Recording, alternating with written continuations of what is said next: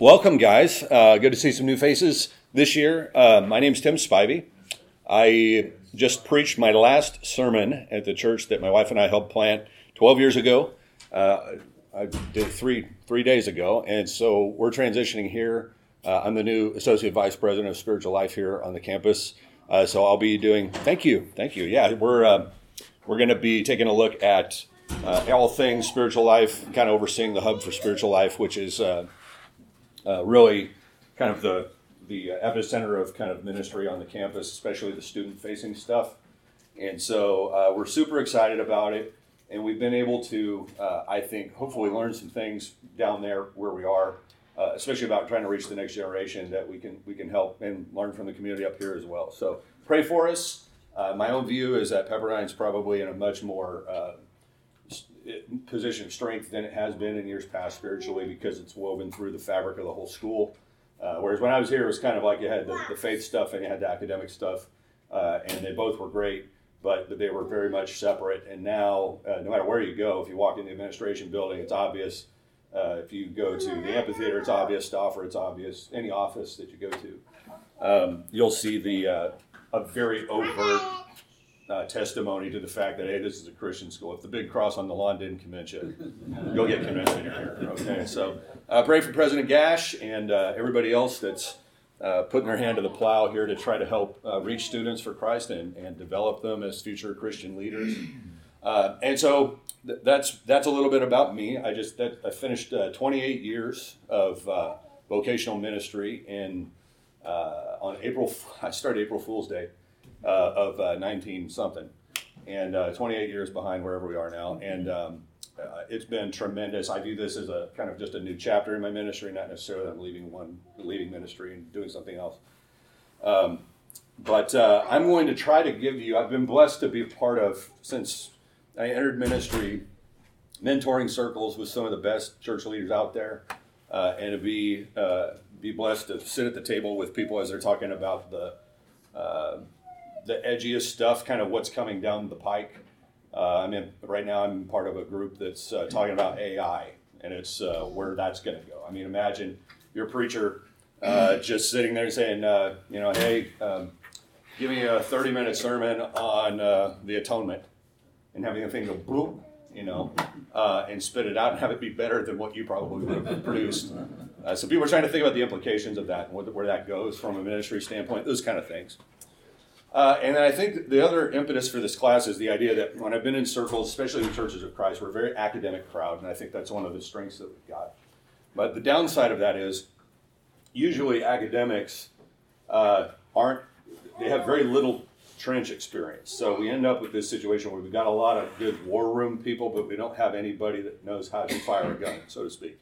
So when we go to battle, we're running out of Navy SEALs. We don't have people that actually have done that for a while. And what I realized was the things that I was hearing in books and surveys and stuff like that didn't resemble what I was observing as a full-time pastor of a church that is pretty young. And there would be this cyclical thing where it'd be like, okay, we want to know what young people think about this, so we're going to go ask them, are you concerned, for instance, are you concerned about climate change? Well, yes, I am, right?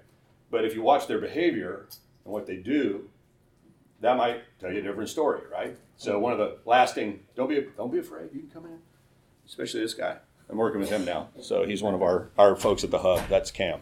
So what I realized was the gap between survey data, which is where most people who write books get it. So if people on the Pepperdine campus are wondering, okay, what's going on out there, they often will pick up the latest research on it. The latest research comes from polls and surveys, things like that. And so it took me back mentally to there was a survey done, this is years ago, at the National Conference of Youth Ministry. And they asked the guys that were staying there, how many of them had actively used pornography in the last 7 days. And I think it was about 20%. Now that may be really high to you, but what they did was they asked the hotel for the records of what went on during the conference, and it was almost 100% of the places where they stayed. So you see the gap, right? This is what I want to say and what I think I ought to say, and then here's reality. So when you get on the other side of the pandemic, for instance, the game totally changed. Questions like, how many people go to your church? They used to be kind of easy to answer, right? You just go, well, how many people are there in attendance? Even that's hard to gauge now because it can swing up and down. Do you count online or not? Do you, how are you going to go about that exercise? And I'm going to suggest to you it's kind of irrelevant at this point. It's one of those, it's like trying to measure liquid with a ruler. It's not the right tool for the right question. And so we're going to take some things, and we're going to start today with more of the church kind of leadership growthy stuff. Tomorrow's more of the hot button stuff. If we get to one of them today, we'll do it, which is kind of the issue that was being talked about in the class right before me, the role of women in the church, and how important is that, how important is it not, and how to handle that in a way that doesn't blow the church up or take 8 years to make changes if you want to do that. All right, so off we go. And I'm going to start with a very simple one that you guys probably have heard. You may even believe this. And Trueishism is something that's kind of true but kind of not. So in this particular one, there's the idea that people want shorter sermons. The idea behind this, I think, was the TED Talk and how popular the TED Talk was. But what I observed, for instance, was the churches where a lot of younger people particularly were attending preached forever, like 60 minutes. I picked up on that way back when Mark Driscoll was still at Mars Hill up in Seattle, and he was preaching like 70 minutes. And he was just loaded with young people. And I was like, what in the world? I thought they were supposed to have no attention span. I thought they didn't care about deep things. They were all shallow. And then, fast forward, and I observed the same thing for the next, 15, 20 years as I watched church after church after church. Now, again, so if you go to somebody, you just ask them, hey, do you want longer sermons or shorter sermons? The funny part was they just found that even the younger people, 70% of people wanted longer sermons, not shorter. That's the most recent survey data, right? Now, I just badmouth survey data. Here's a quote from a younger churchgoer. This is the survey. It says, another surprising finding about younger churchgoers was that the younger the evangelical, the more likely he or she is to want more in-depth teaching at church. 70% of evangelical churchgoers like the teaching in their church as it currently is. The other 30% want the teaching to have more depth to it. Says the authors, among 3 out of 10 evangelicals who want something different, it is almost unanimous, give us more in-depth teaching. And younger evangelicals are twice as likely as the oldest evangelicals to call for more in-depth teaching at the church. Don't miss that. Twice as likely. The younger they get, the more they want it, which matches my experience. So if you came to our church, you rolled in at 8 o'clock, first service starts at 9, you would probably see 3 or 4 teen or college students already there. They are sitting in the coffee shop with their journals and Bibles open. They're drinking coffee and reading their Bibles. 9 o'clock comes. They will either serve or they will go to church. When that's over, they will serve or go to church, whichever one they didn't do at the first one. And then they will often hang out together in a pack for the afternoon and come back at 4 o'clock for worship band rehearsal for the group. They'll lead worship all night long. And when it's done, they will go to In-N-Out for hamburgers. Okay? And this is the bulk of our youth ministry. The bulk. Not like a few fringe kids. That's the bulk. I decided to teach an Old Testament survey class I was doing 101 here at Pepperdine and said, I can just double dip and do the same thing roughly. So we show up. We have about 50 people that show up for this Wednesday night, 7 o'clock class. Probably 60% of those people were 21 and younger. Wednesday night, 7 o'clock. We observed that during COVID. We're getting more traction with midweek events than we are on the weekends. We'll talk about that later. But all that just to simply say, just because, for instance, you might want a shorter sermon, or you might want to preach a shorter sermon, or your preacher's terrible, and that's the issue. It's that, it doesn't matter what the talk is. If it's bad, you want the misery to end as soon as humanly possible, right? So it could be that. But what I'm trying to suggest to you is that kind of folklore is out there all over the place, right? Oh, young people want this, and they don't want anything of depth. They don't, they're shallow. They have no attention span or whatever. And in reality, often what we do is project onto them, or we get the source of the information from what we read in the newspapers or that kind of stuff. But when you're on the ground and you're actually doing a part of it, being a part of it, things are very different. So it's not that they want shorter sermons. This doesn't just apply to the next gen. I hope you've heard that in the quote. It's everybody. They want that. It's not, and it's also, by the way, don't go longer just to go long. They want better and deeper. So first place to start is making it better. I will tell you, as I observe, because I listen to a lot of preachers, even in our own tribe, every week. I just like listening to sermons. I've observed that when I was a young man, those sermons would be about 40 minutes apiece. Now 20 is kind of the norm. We're going the wrong way. People are wanting this, and we're giving them that. Right? Now again, if it's terrible, then they're not going to want it at all. Now terrible is in the eye of the beholder. What makes it? Doesn't mean a lot of pizzazz. Here, depth, substance, help them understand the Bible, help them understand God and their connection to Him. Trueishism 2. This is a hot button one of a sort. People want a political church. They want to be talking about all the relevant issues of the day. They're concerned about these things, and they want to talk about them in church. That does not match my experience at all. And the reason for that, I think, this is conjecture, but I think it's an educated guess.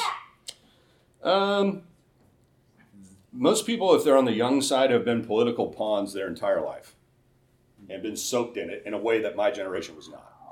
So when I was growing up in church, there was a clear divide between politics and church. And when I was a student here, there was a clear divide even between okay, we're doing scholarly stuff now. The faith stuff is Wednesday night over in Elkins. Right now we're going to do the meat, potatoes, kind of scholarly stuff, and then we're going to go do that. There were clear lines. Now there are no lines. And their parents are being whipped up into a frenzy about being concerned about them every minute of every day for whatever the reason is, whether it's peanut allergies or COVID or whatever. Their parents are anxious. Okay?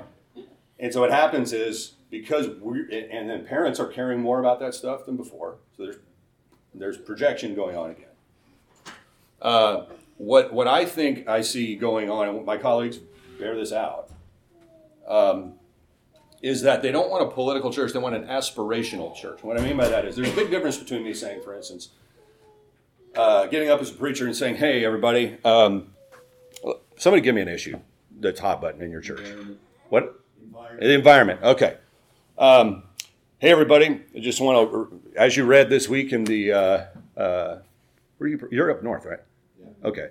Okay, definitely. All right, so you're up there. San Jose Mercury News or whoever wrote an article this week talking about basically that we're all slowly melting to death, and we as Christians have a responsibility to make sure that we don't kill everybody with what we do.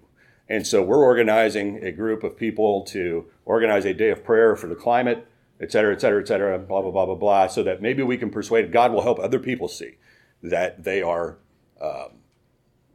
ruining His planet and repent of that and come back the other way, right? That's one way to approach the subject, and I would say that's the norm. That's the way most preachers kind of come at it. They call it prophetic. I might use the term cynical or charged. All right. There are multiple kinds of prophets. Prophetic doesn't just mean you say it angrily. That's not what prophecy is, right? You've got people prophesying great things. Like if you go to Pentecost, you got Joel being repeated in Acts 2.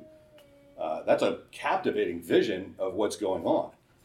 But if you put it this way, and you say, guys, what would it be like to live in a world that flourished, where the water was clean, trees were lush, whatever. So then you start helping them understand how God, their relationship to Jesus, connects to that world. That's different, but it's aspiration, right? As opposed to condemning, as opposed to those kind of other things. And I do think that they want the bridge from here to there, but what they're not looking for is somebody to basically say, okay, I want to come in and lead. I want an activist kind of in-working of that. What they want to do is meet God above everything else. And I think the reason for that is they don't have anywhere else to get it.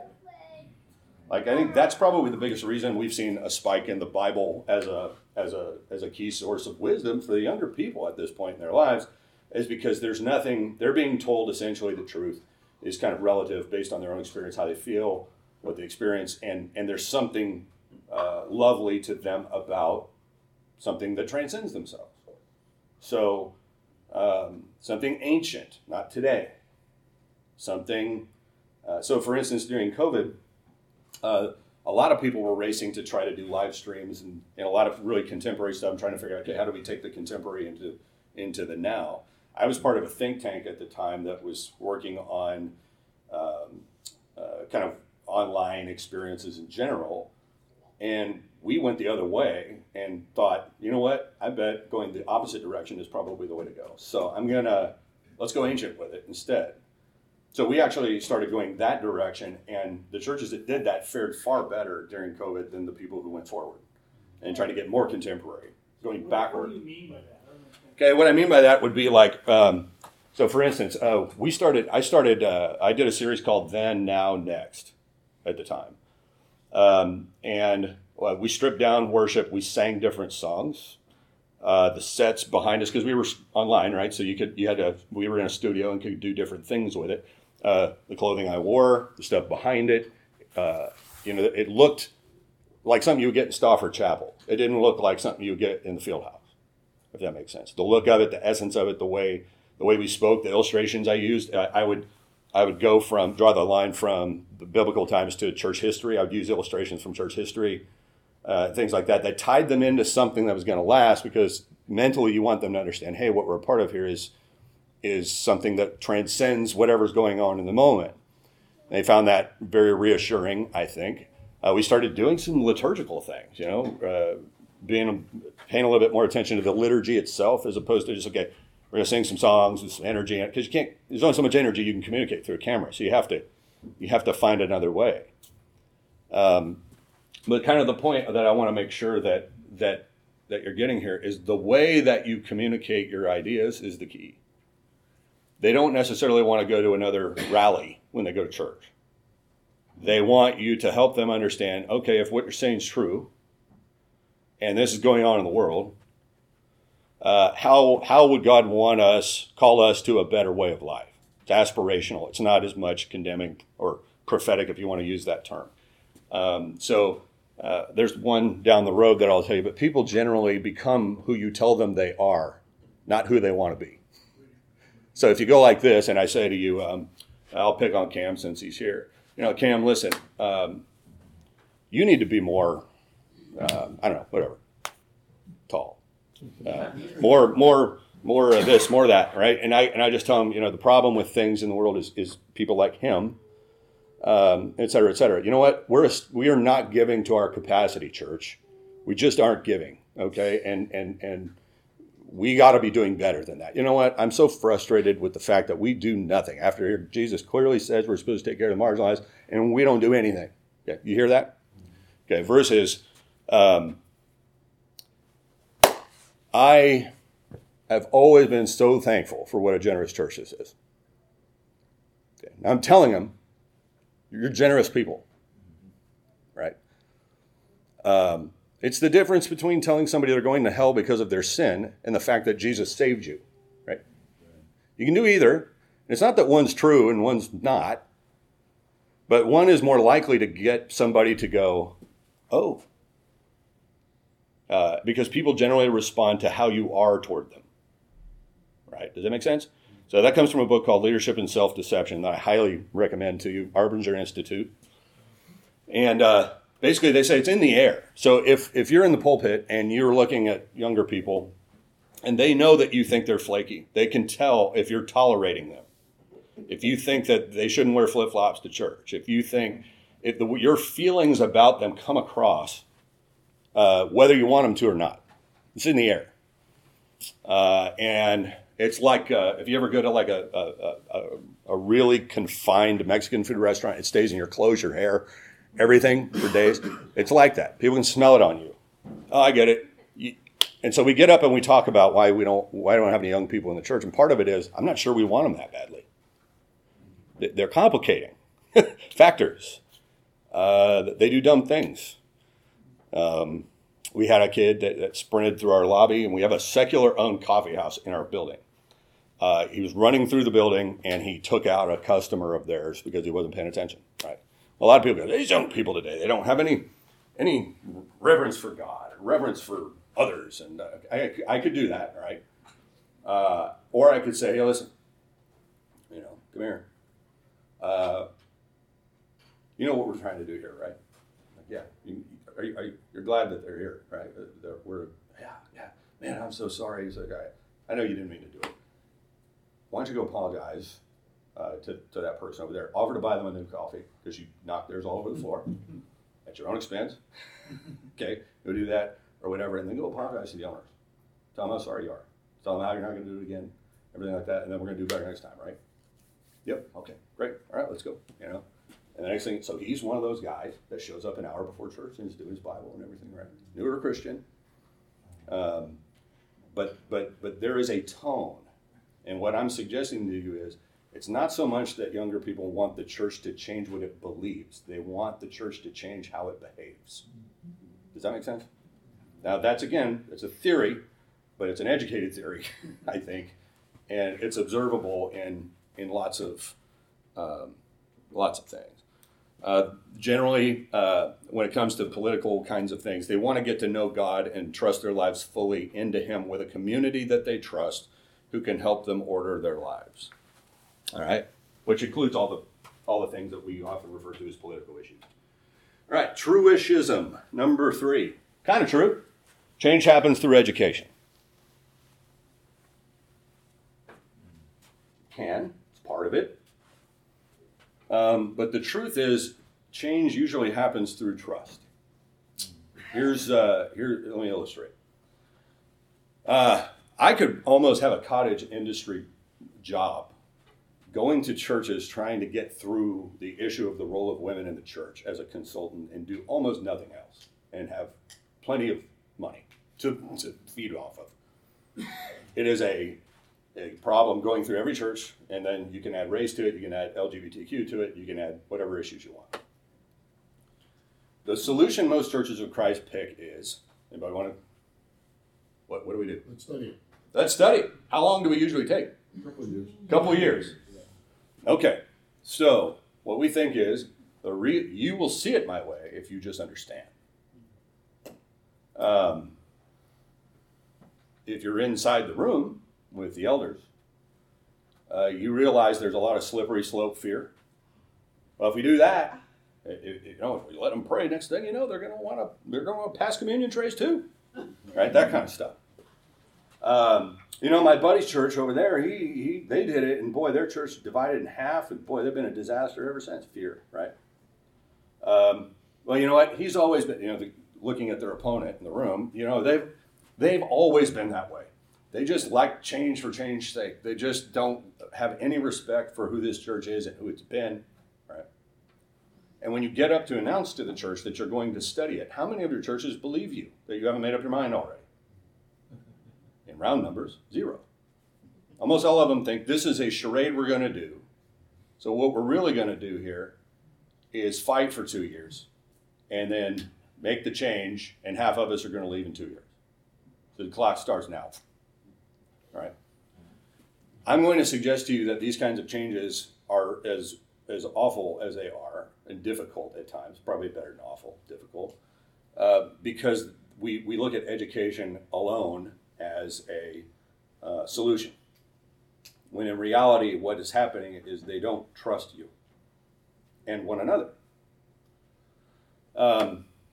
When we made that change at New Vintage, which was about 5 years ago, maybe that was longer than that actually, we did it through hiring a female executive pastor who was going to be my backup in the pulpit. And that was a big change from where we'd been. We hadn't had anybody preach. We've always had women serving in every other area of the church. But that was a new one. But our read on it at the time was things were healthy.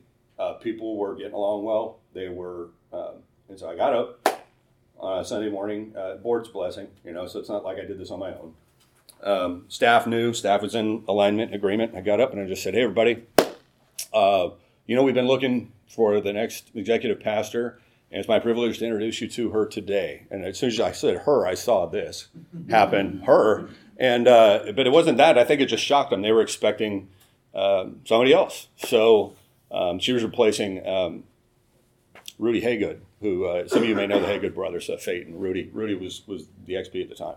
So she comes in to replace him.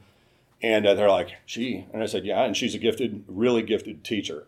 And because we know that the Holy Spirit gifts people just as he chooses, but we believe that she's going to contribute a ton to what we learn here on the weekends. So she's going to be backing me up in the pulpit 8 to 12 times a year. And basically, it was a little longer than this, but at that tone, right? I'm not going, the elders of the church have made a rendering or a decision. And after 2 years of serious study, here's what we've decided to do. We did that. We lost one family. We made it in 10 minutes, right? Because of trust, right? The one family we lost, they were 25 and 23 years old with one kid. That was the family we lost. We didn't lose any older people. We didn't lose anybody else. And she took her first crack at the pulpit 3 weeks later. And I guess what I'm saying is those kinds of changes, whatever it is, it may not be that for you in your church. You may not want to do that or whatever, but you're going to have to change something. You want to relocate. The way that you get there best is to make sure that you build trust on the front side. Don't try to build it then. Do it on the front side of things so that when you go for those changes, you don't meet that kind of resistance as you go through. If you want to move quickly and in a more united fashion, trust rather than education alone is the key. By all means, educate people. I don't know that you could find 2 years worth of material on women in ministry in the Bible and that kind of stuff. I mean, if you're really dealing with the New Testament particularly, there's a fairly limited scope there, and everybody in the churches of Christ know those passages already. So at best, what you're doing is trying to deconstruct what they believe about them and then kind of rebuild that. But even that is going to be hard to do if they don't trust you. They're going to think you're like a radical professor of theirs or something, and they're not going to trust you, and the resistance is going to go up, and they will stop listening to you. How do you build trust? Truth-telling over time, meaning when they get up and they say stuff to us, they tell us the truth about things. So a staff person leaves. They can't tell you everything, but they can tell you enough that you're not in the dark all the time. When they preach texts from the Bible, which they should be doing every Sunday, when they get to the hard ones, they don't all of a sudden skip over certain things or soft shoe things because people smell the fear and the cowardice of their leaders if it's there. So they view you and your leadership as truth-telling. The atmosphere created, which is what we've been talking about a lot. Edwin Friedman uses the analogy of a gas-filled room. You got a room that fills with natural gas with the windows closed, and you light a match, it blows the room up. But it's not the match that was the problem. It was the atmosphere in which the match was lit.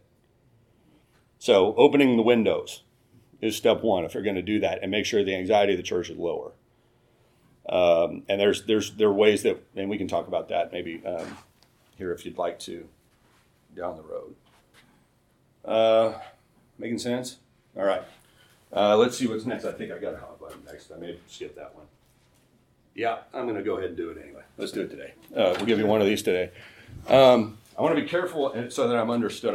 Hope you heard what I just said about like our own church's view of the role of women in the church and stuff. So we're an inclusive church. Having said that,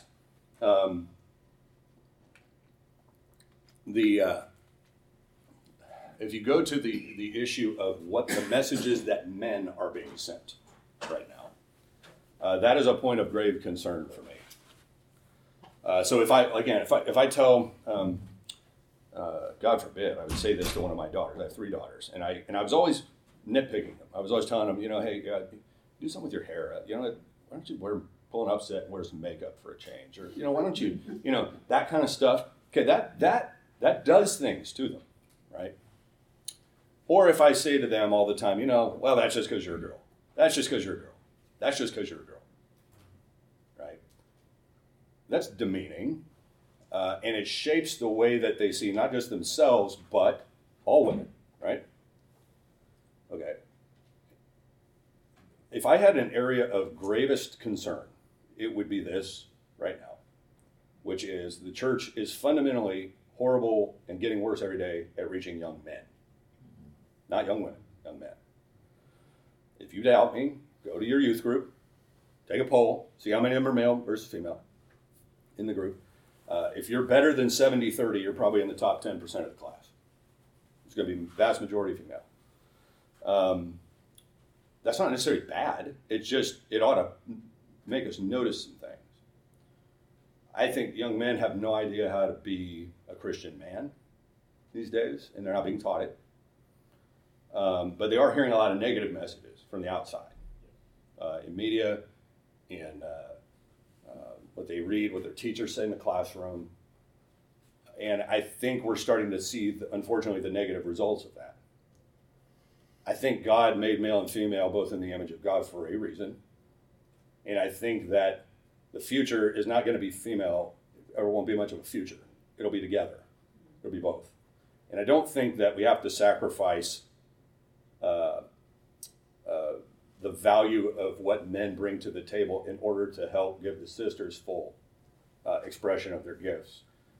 And at least for most, they would say, yeah, no, I think it would be a good idea to have better caliber men rather than lower caliber men. And so we're growing up in a fatherless society. Much of the kids that come to our church, at least, their dad is not in the picture. I would say for probably 75% of them.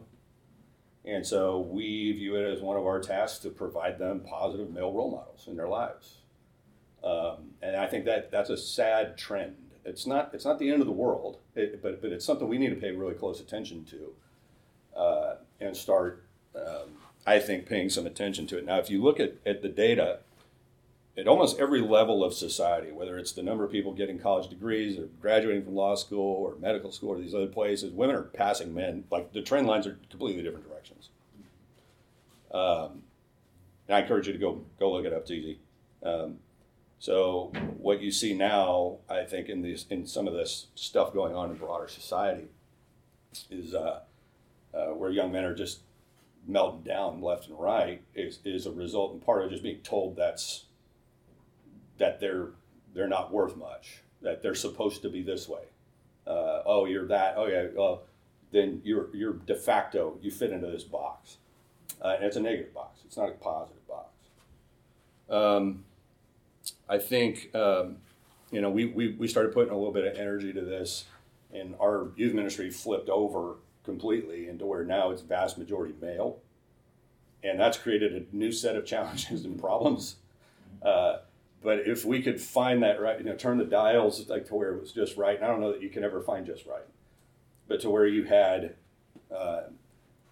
this wonderful flourishing of godly young women and this wonderful flourishing of godly young men, and they were taught to love and appreciate one another.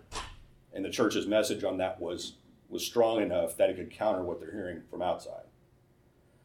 I think we would be way better off for it.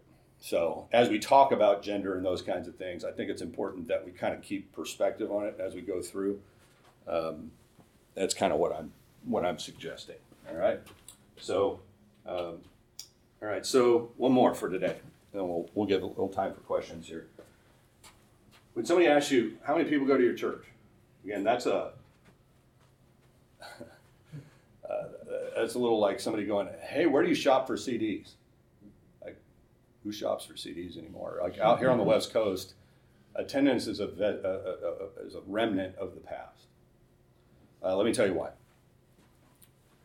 You got two trends going on simultaneously. One is church attendance is dropping nationally in terms of the frequency of attendance, and the other is that people are starting to change their attendance patterns, and they're shopping different churches for different things. You'll have a developing trend is people going saying, okay, well, I'm going to get preaching here. We're going to take our kids there for youth ministry, and then we're going to send them there for camp, and then we're going to do these kinds of things. Whereas we were one-stop shoppers, right? We were Walmart people. You got one church, you buy the whole portfolio when you become a member. Membership is also, by the way, kind of gone at this point. Now, it can make you sad if you choose to be sad about it. Or you can go, okay, what are the opportunities in this? There are opportunities in it. But let me demonstrate for you. Let's do some math. Anybody know what the average church attendance rate per month is? Average church member goes to church how often per month? How many times? 2, twice. Okay. 2 was pre-COVID. You're right. 0.8. 0.8. All right. So if you have 200 people showing up for church, how many people actually go to your church? lot more than you think, huh? If you're like that. Now, if those of you who are in older churches with more stable populations, where you do have membership, it's well entrenched, different part of the country, Bible Belt, maybe places like that where that's still part of the culture, but out here on the West Coast, it's not. And so, if you've got 200 people, you probably got more like 800, because you got 200 going 4 times, a different 200. So if you build yourself for that, you're going to miss the mark, because you've got different people going through all the time. That's the other thing. I think if you're a West Coaster, we'll talk about this more tomorrow, but building yourself for transiency, there's a way of doing ministry when people move in and move out. So here in California, they might move into your town for, like Escondido is kind of a way station. It's where you buy your first home. And then when you make more money, then you leave Escondido and you go somewhere else. So we used to lament that. And then we said, okay, well, maybe instead of crying about it, let's try to be solution oriented. How can we embrace that and do the best ministry that we can if we've only got them for 4 or 5 years? Our church turned over 80% during COVID. So we were in construction. We had just sold our building. We were nomadic at the time, and we're under construction. And when we opened the doors, I had no idea who the people were that were sitting in front of me. None. It was a total adjustment. And the answer was half my people had moved to Idaho and Texas and Florida and Oregon and everywhere except California. And then nobody was moving in for the most part. And so it was, okay, well then, if that's going to be a trend, so now California is a declining state population-wise. The area that I'm in is higher than the California state average. All cities are in that camp for the most part, except Sacramento. Then, how should we adapt ourselves to that reality? Now, I can try to change the economic realities of the United States. I can try to get Gavin Newsom thrown out of office. I can lament from the stage, how awful I think everything is in California. And none of that's going to change the fact that people are going to move in and out of here, right? So I think, I know I'll get in a little trouble for this on the recording, but we need to do less lamenting and a little more thinking, I think, in an aspirational way. And then build the trust mechanisms that we need in order for us to collectively be able to make the changes that we need to make as quickly as we can. Because the society's moving at 80 miles an hour and the church is barely moving at all, speed-wise. So maybe we're hoping that the world will spin all the way around and it'll come back around and get us where we were, but it's unlikely. There's very little to suggest that is ever going to take place. So when you're looking at Trueishisms, all I'm encouraging you to do, kind of as we go through here, and I'll save a second here for talking. Tomorrow we're going to talk about money. That's a big one. There's some really fascinating stuff that's happened on money in the church over the last couple of years. That's kind of my wheelhouse from a academic perspective. So I look forward to sharing that with you. But whenever somebody starts with young people today, listen to the tone in the voice. Listen to the tone. Do they like these young people? Do they hate these young people? And then where are they getting the data from? Is it anecdotal? That's valid. I mean, because every community is different. Young people in San Diego are different than young people in Fresno or Portland or DFW or any of those places. Everybody's different, right? But you want to be able to make sure that if you're going to take some of these leaps, the Trueishism, and I didn't finish this one, let me finish that quickly. But instead of going, how many people go to your church, take a look at how many people are you impacting. So what we've done is we built a matrix that we count influence. We measure influence, not attendance. We don't even take it because we don't think it's important. Anything that matters we can see with our eyes. So if we're getting bigger, we'll know. If we're getting smaller, we'll know. But if you sit there and you're like bean counting every Sunday and you publish it in your bulletin, oh no, we dropped 20 people in a week. Last week we had 10 people left. We're dying or whatever. It produces panic and everybody's up and down. It's like playing the game the right way is likely to get you a lot further than trying to figure out, okay, how did I do today? So it's like a baseball player playing 162 games. If he goes 0 for 4 one day, he retire, right? Tomorrow's a new day. We're going to fix it. We're going to move on. We have a bad Sunday. There's another one. If Jesus tarries, there'll be another one next Sunday. So impact is we use, within the last 90 days, do we know they showed up for church, they gave money, they went to a group, served in some capacity, or checked in a kid? If you don't do that within 90 days, you drop. If you haven't done any of those things in the last 90 days, then we won't really consider you part of it. So our attendance, so check this out, to my point. Hi there. Our attendance, I'd probably peg it at about 350. We have ways of knowing that. How many people do you think we have under influence in that 90-day window?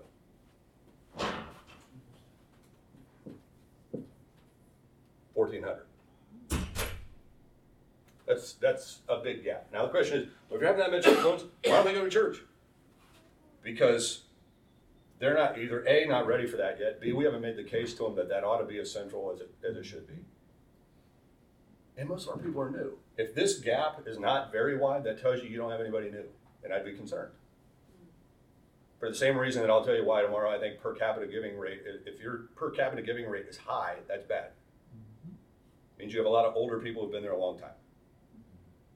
You have nobody new coming in. So this is a gap that you ironically want to see wide. So on Easter and Christmas, we slay. Everybody shows up and it's like, whoa. And you're like, what happened? Well, everybody showed up for a change. Pretty awesome. And then that gives you the opportunity to say, wouldn't you like to do this every week? Why don't you go from 1 to 2 a month? Or go from 2 to 3, 3 to 4, or whatever.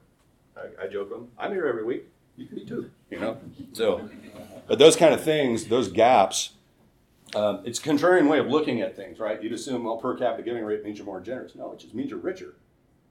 It means that you got older people with a little bit more established. Now, I will tell you this. I'm going to blow my thunder for tomorrow, but the highest participant giving rate in our church, meaning the age group with the highest participation rate, is our teenagers. My daughter just went to Buenos Aires for the year. She tithed from Buenos Aires. The kid that ran everybody over in the coffee shop tithes every week. Comes as $8, like clockwork every week. Boom, boom, boom, boom. Now, people who have all the money, they're probably given 1 to 2% of their income, maybe. These teens are given 10% right off the top, not even thinking about it. They love doing it. They feel like they can actually afford something. And that sounds weird, but the psychology of it is like that. Hey, I can help my church by doing X. So it's not all gloom and doom, folks. I'm just encouraging you to take some of these truishisms and adapt them. Don't throw out education. That's good. Just don't do only education, and understand the importance of trust as you're making the change. Don't say, well, yeah, we're going to ignore females and just go after men. Don't do that. That's not what we need to do either. Right? It's a together. It's an us thing. And then, as you're going through, just take a look at these other ones. All right, how can we tweak little things here or there? All right, let me pause for questions real quick. Got 3 minutes. Very exciting. Yes, sir. How do you get leadership over the idea that if the person's not in the pew, I could use a euphemism, but I won't. How do you get them over the idea if the person's not in the pew, then we're losing them? Because I've got I've got one of these groups. Yeah. I formed a class on Sunday morning because there were people who just didn't want to go to the assigned adult classes. I said, well, let's just go find a room and we'll sit down and talk for a while. Mm-hmm. And suddenly I've got 12 people. I have more people in that class than in one of the adult classes that's sitting in the auditorium. And half of them go to a different church at 9:30 for what we call worship service, but come to my class because 1, they trust me, and 2, they love what I do. All right, so here's what I would say quickly. 2 things. First of all, realize that you may not be able to do it at all. It's just a reality, right? And so if you've got a leadership team, that's going to be that doesn't genuinely care, and getting people to care is a process of its own. But most of the time, leadership's up here, and they're isolated from the rest of the church. They meet, and they have their own groups, and Bible studies that they do in their home. But they've gotten out of the business of meeting a lot of new people long ago, my experience. So to me, one of the keys is they've got to get around your newbies more. So like in our case, I mean, we swim in teenagers all the time. Not just because my daughter's in the youth ministry, but like we've got people that they just come over and hang out at our house outside the church building.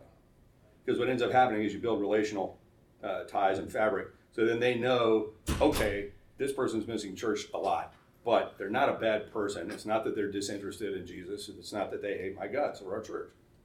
They just haven't grown up to the point of maturity yet, which is kind of our job, to help them grow to maturity. So I don't look at it and go, okay, I shouldn't do that. And again, if somebody doesn't care, maybe we'll do that one tomorrow. I want to do some thinking about that. One more question. I'm gonna chew on that. Come back tomorrow. Yeah. Would you please repeat how your church was measuring impact? Yeah. One of the things you were looking at. Yeah. If you came to church, we saw you or you checked in, you gave money. But that's attendance. It is. No, but I'm not saying throw it out. I'm saying you gotta measure it. It's like you don't check somebody's blood pressure and go, well, you're perfectly healthy. That's one measurement, but it's not the only one. And we typically only use that, is what I'm suggesting. So I'm saying, okay, did they come to church? Did they check in a kid? We're looking for signs of life and influence. Give money, attend a group, or serve. And then basically we say if you did that within 90 days, if you haven't done it in the last 3 months, you're not really here. We'll add you back if you start doing it again. But that helps us have a cleansed palate and understand, okay, we've got people here who are investing themselves in some way, shape, or form. But if you haven't done one of those 5 things in 90 days, it's a tree falls in the forest kind of thing. And they're also probably the kind of people who are going to go, they didn't even notice when I left because you weren't really here. That's really the way I look at it. So, all right, hey guys, thank you. We'll be back tomorrow. Come back. We're your friends.